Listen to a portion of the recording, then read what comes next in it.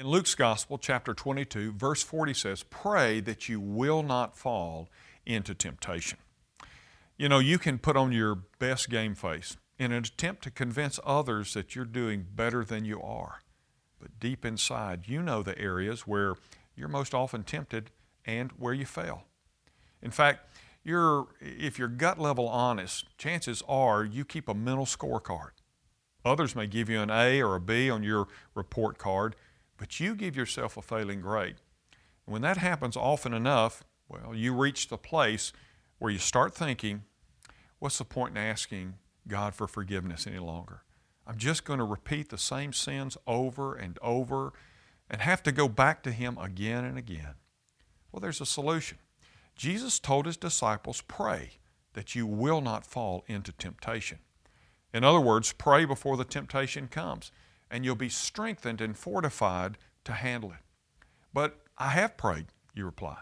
Well, then increase the dosage and pray more. Before Jesus calmed the storm on Galilee, the Scripture says He spent the whole night in prayer.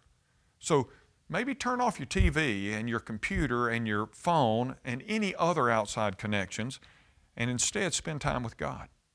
What did the old-timers mean when they talked about praying through something? Well, simply this.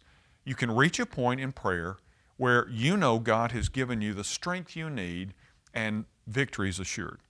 Paul said, let us approach the throne of grace with confidence so that we may receive mercy and find grace to help us in our time of need. What do you need when you keep failing? Well, you need God's grace. God's grace to forgive you and His help to overcome temptation.